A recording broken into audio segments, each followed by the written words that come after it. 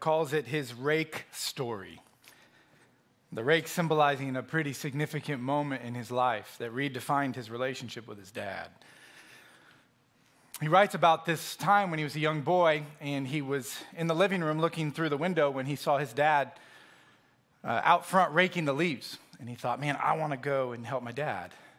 And the reason, he writes, that he wanted to help his dad in that moment was that he just wanted to spend some time with his dad. He wanted to be around his dad. He wanted to rub shoulders with his dad. He wanted to just be there to talk to him. But that's not what happened. He went out there and said, hey, Dad, can I help you rake the leaves? And his dad immediately responded with, yes, that's a great idea. You rake the leaves, and that'll free me up to go and do another project. And so that's what happened. Before Keith could get a word in, his dad had handed him the rake and disappeared. And he writes, in that moment, my relationship with my dad was completely redefined.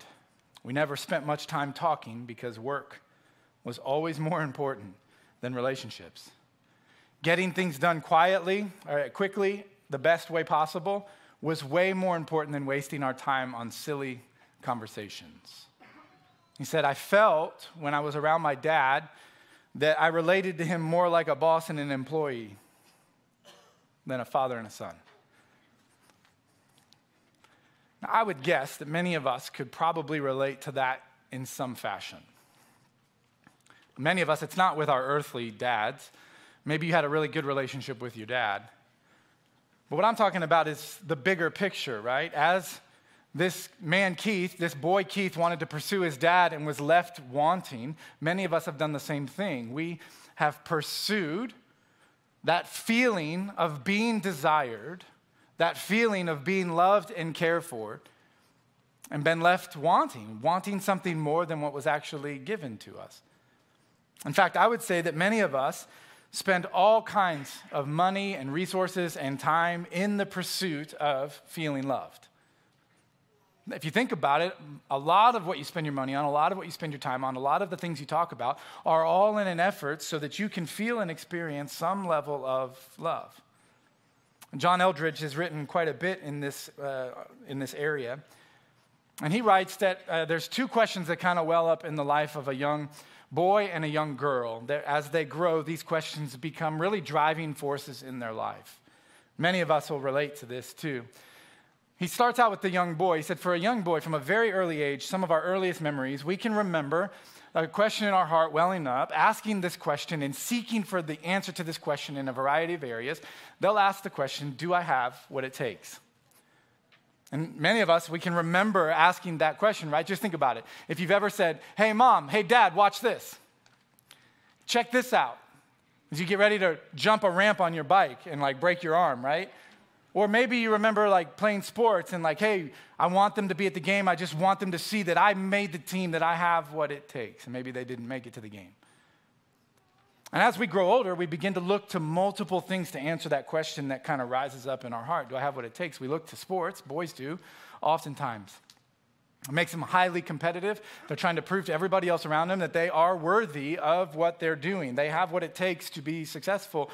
You might transfer that to relationships. You might transfer it to grades, picking a school, ultimately your career and your work as you compete with coworkers and friends and the level of success that they have, all in an effort to try to prove to yourself that you do have what it takes, that you are worthy of being loved that way. And we put a lot of our time and energy into answering that question. He says, well, the question's a little different for girls. See, it's similar but different. A young girl from her earliest memories will have this question well up in her heart. And look, I know there are exceptions. Some of you are like, there's exceptions to this. Not everybody's, I'm going to email you. Don't email me. For the most part, this is how it works. But the question that wells up in a young girl's heart is, do you adore me? And she can remember early memories of being around family members, just seeking that adoration, to know that you're the apple of their eye, that you're the princess in the story. As you grow older, you begin to look for that in different things. Oftentimes compromising and making decisions that you know you shouldn't make, all in an effort to feel just a little bit of that adoration. I want to be adored. Oftentimes it comes in the form of boys that show up. And if you're not getting that adoration at home, you start looking for it in these young men who show up and they begin to make you feel a little bit of adoration. And so you start to make these different decisions. You know, the kind of boy that's not showing up to my house without a trouble. okay? That kid shows up and shows a little bit of adoration, and look what happens. And it can be the same. It can be sports. It can be grades. It can be accomplishments. It can be a career. But we put so much effort trying to convince ourselves that we are, or at the very least, that we are worthy of being adored. Do I have what it takes? Do you adore me? Add sin to this problem that we have with sin, and it complicates it even more. You're adding another layer of complication to a question that wells up in our hearts, and it just confuses everything for us.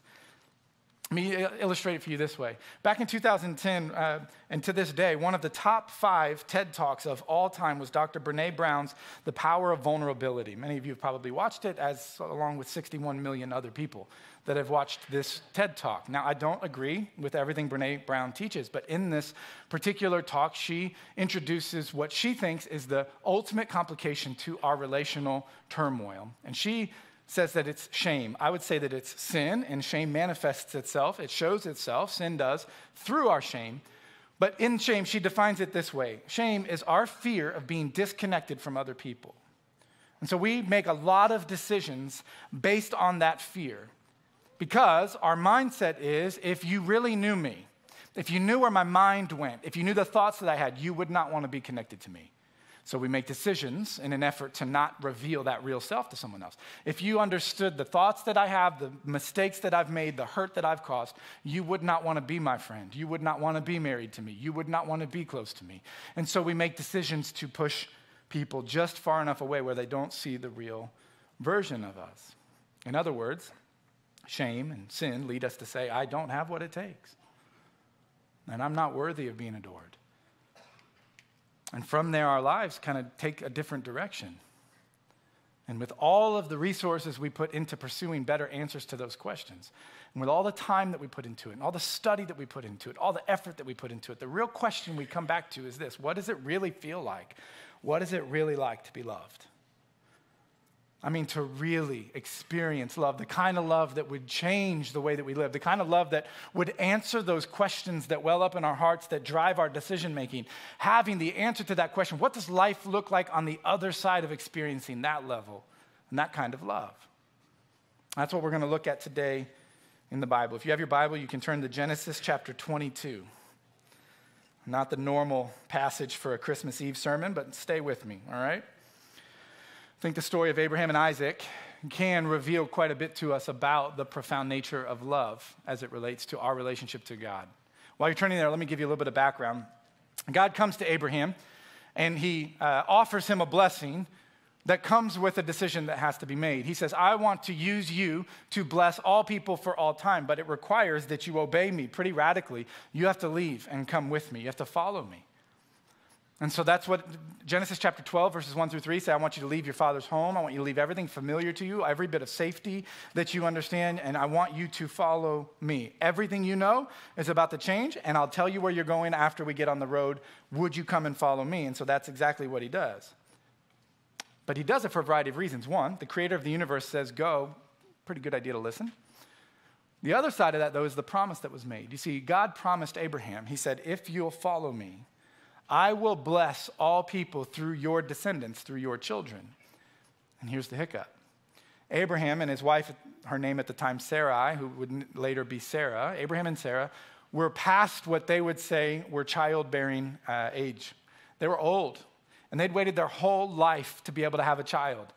And they had waited and waited and waited, and nothing was coming. And so God comes and says, I want to bless all of humankind through your children, if you will follow me. And so, yeah, I'm going to follow you because I've waited my whole life for this blessing to come, and that's what we want to do. But the fulfillment of that promise took a long time. Year after year would pass, circumstance, decision, situation they're having to go through, and all the while waiting on the fulfillment of this promise that they said was coming, that we were going to have a child, we were going to have a son, and yet that son hasn't come yet. We want this son, he's not coming, and they keep thinking, man, we don't have all of these other years to give to the waiting, and then finally they have a son, and he is everything to them. Every dream they ever dreamt found its fulfillment in this boy, Isaac. They had everything they'd ever worked for. And if you're reading the story, you would think this is the climax of their life. Like, this is it. And you'd be wrong. Because God still had many things to teach them and through them to teach us. And so if you would, stand with me for the reading of God's word in Genesis chapter 22 as we look at this encounter that Abraham has with God. Sometime later, God tested Abraham. He said to him, "Abraham, here I am," he replied. Then God said, "Take your son, your only son, whom you love, Isaac, and go to the region of Moriah.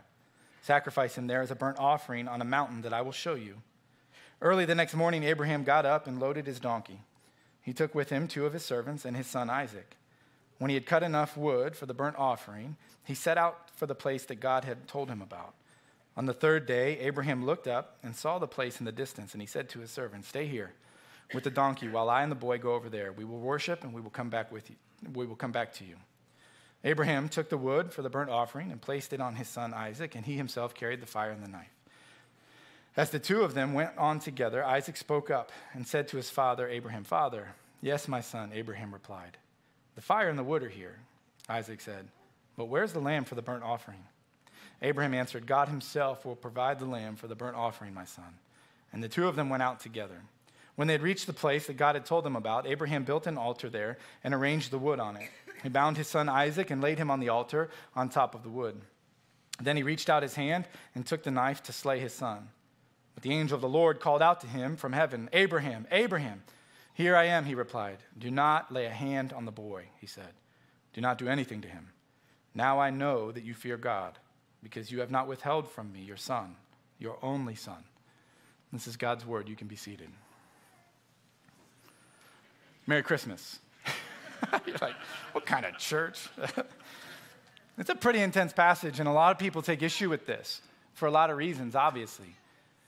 Part of the issue is, why in the world would God ever ask Abraham to participate in something like this, even though we can tell in the text that it was a test? I mean, right away, we're told this was a test.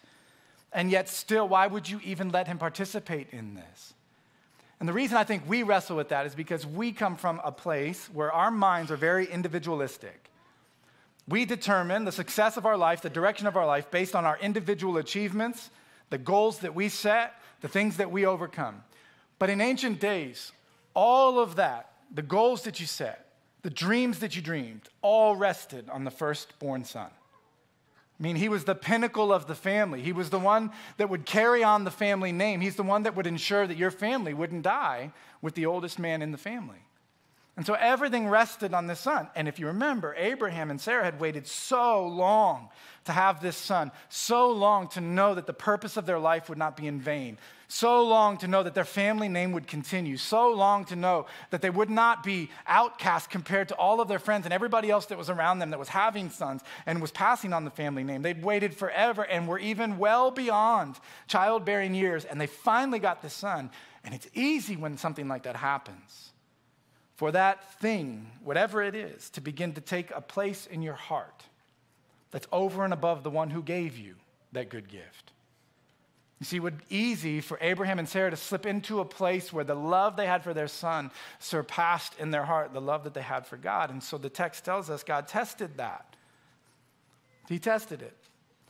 Not because he wanted to bring harm to them, not because he wanted to punish them, but because he wanted to remind them that the worship that they were offering belongs to the one who gives the gift, not to the gift.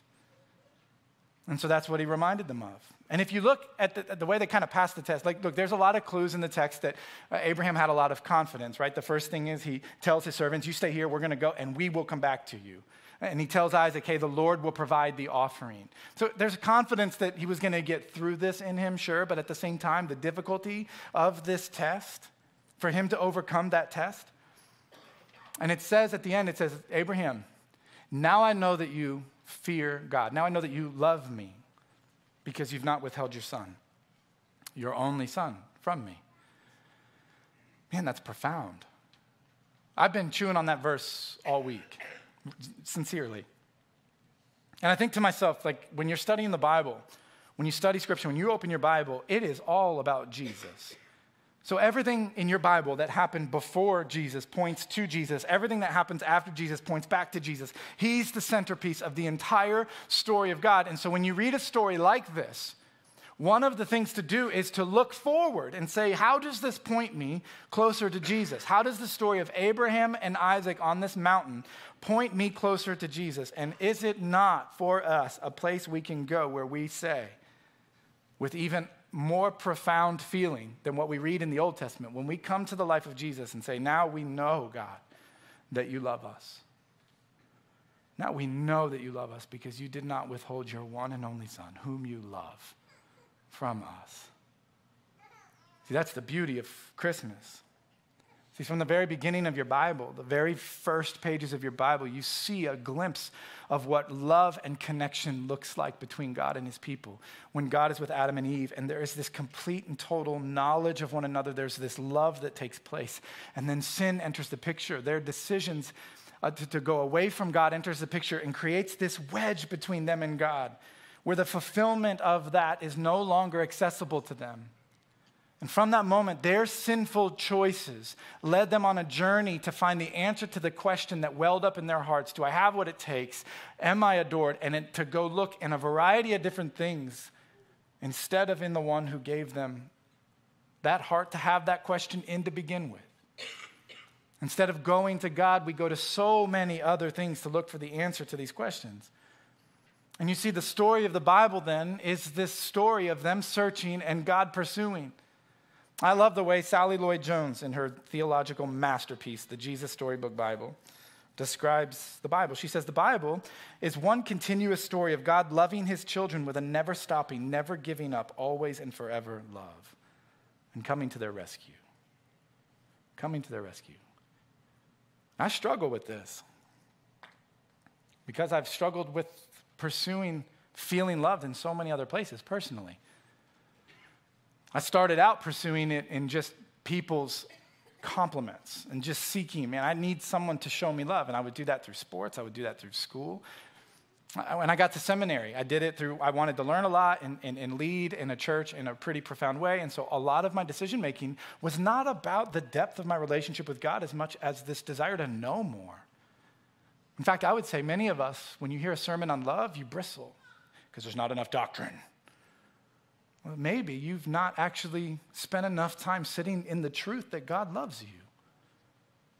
That's what you pause to celebrate at Christmas.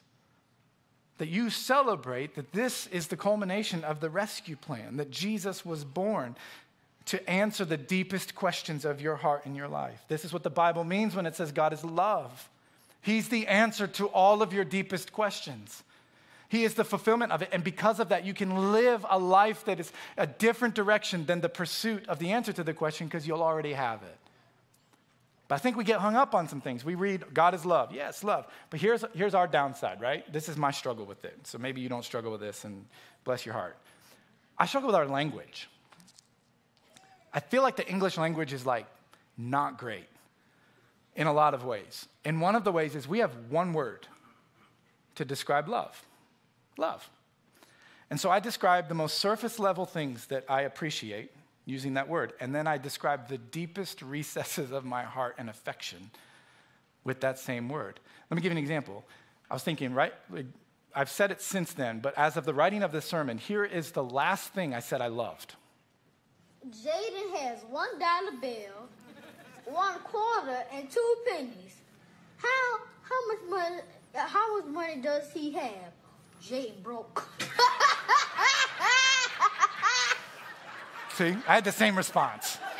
Jaden broke. Like, I love that, right? And I said, man, I love that kid's laugh. I've watched that 100 times because I love his laugh. And so I'll say, man, I love his laugh. Or for me, I'll say, I love ice cream. I love ice cream. Some of you don't like it. Repent, okay? I love pizza. For us, I love Chinese food on Christmas Eve. So like in between all these services, I go home and we order Chinese food every Christmas. I love Chinese food. And then I can say I love my wife. I love my kids. And it requires that I go into a long explanation of the depth of that love because our language fails us. But in Scripture, love is described different than this.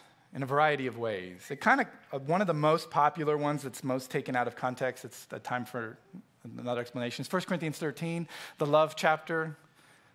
And it describes the love of God in a variety of ways. Let me give you one small example of this. In 1 Corinthians 13, 7, Paul describes love this way. It says, love bears all things. Love bears all things. Now, that doesn't mean it puts up with it or tolerates it, like maybe your mind goes to, right? Like love tolerates all the frustrations of life, all in the name of love. Well, no, that's not what it means. The word that's used there is a unique word. It's the word stego. And it was used in a variety of different ways. I'm going to give you a couple examples because I think it helps us. The first is a ship at sea, particularly a ship crossing the Mediterranean Sea that would hit a storm. And if you've seen a ship in a major storm with big waves getting tossed around the water like a yo-yo, this word bears all things means this is the kind of ship that can get caught in a storm and not sink. No matter how bad the storm gets, no matter how powerful the waves are, the ship doesn't sink. It's also used to describe a roof that was underneath a torrential downpour, and the rain is coming down so hard, but the roof stego, the roof doesn't leak. The roof bears all things. And no matter how bad that storm is, no matter how hard that rain falls, the roof never leaks. The third way is a soldier who's protecting a city. A soldier would protect a city, right? And so under attack, no matter how bad the attack, no matter how scared the soldier was, no matter how dangerous the enemy was, this soldier would stego, bear all things, and not give up the walls of the city.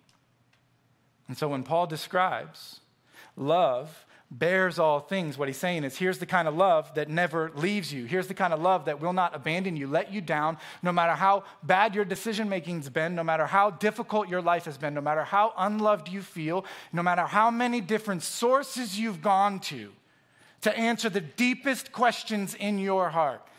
Only the love of God will bear all things. And when it does, it will never fail you. And what we celebrate in Christmas is the taking out of the word love and the input, not of your name, but of the name of Jesus. And so you read 1 Corinthians 13, 7 on Christmas by saying, Jesus bears all things. He is the answer to every question your heart has ever cried out for. And we come to Christmas to celebrate it. To celebrate the birth of our Savior, the one who went on a rescue mission for us as we were pursuing everything else in life to answer our heart's questions, proving ourselves to other people, looking for affirmation from everyone else and everything else around us, our achievements, our success, our money, our power, our family, our friends, our coworkers, whatever it is, fill in the blank that continues to fail you, continues to not satisfy that heart's desire, all comes to a head on Christmas morning when God says, I am the answer. And we look at him and we say, God, now I know that I'm loved.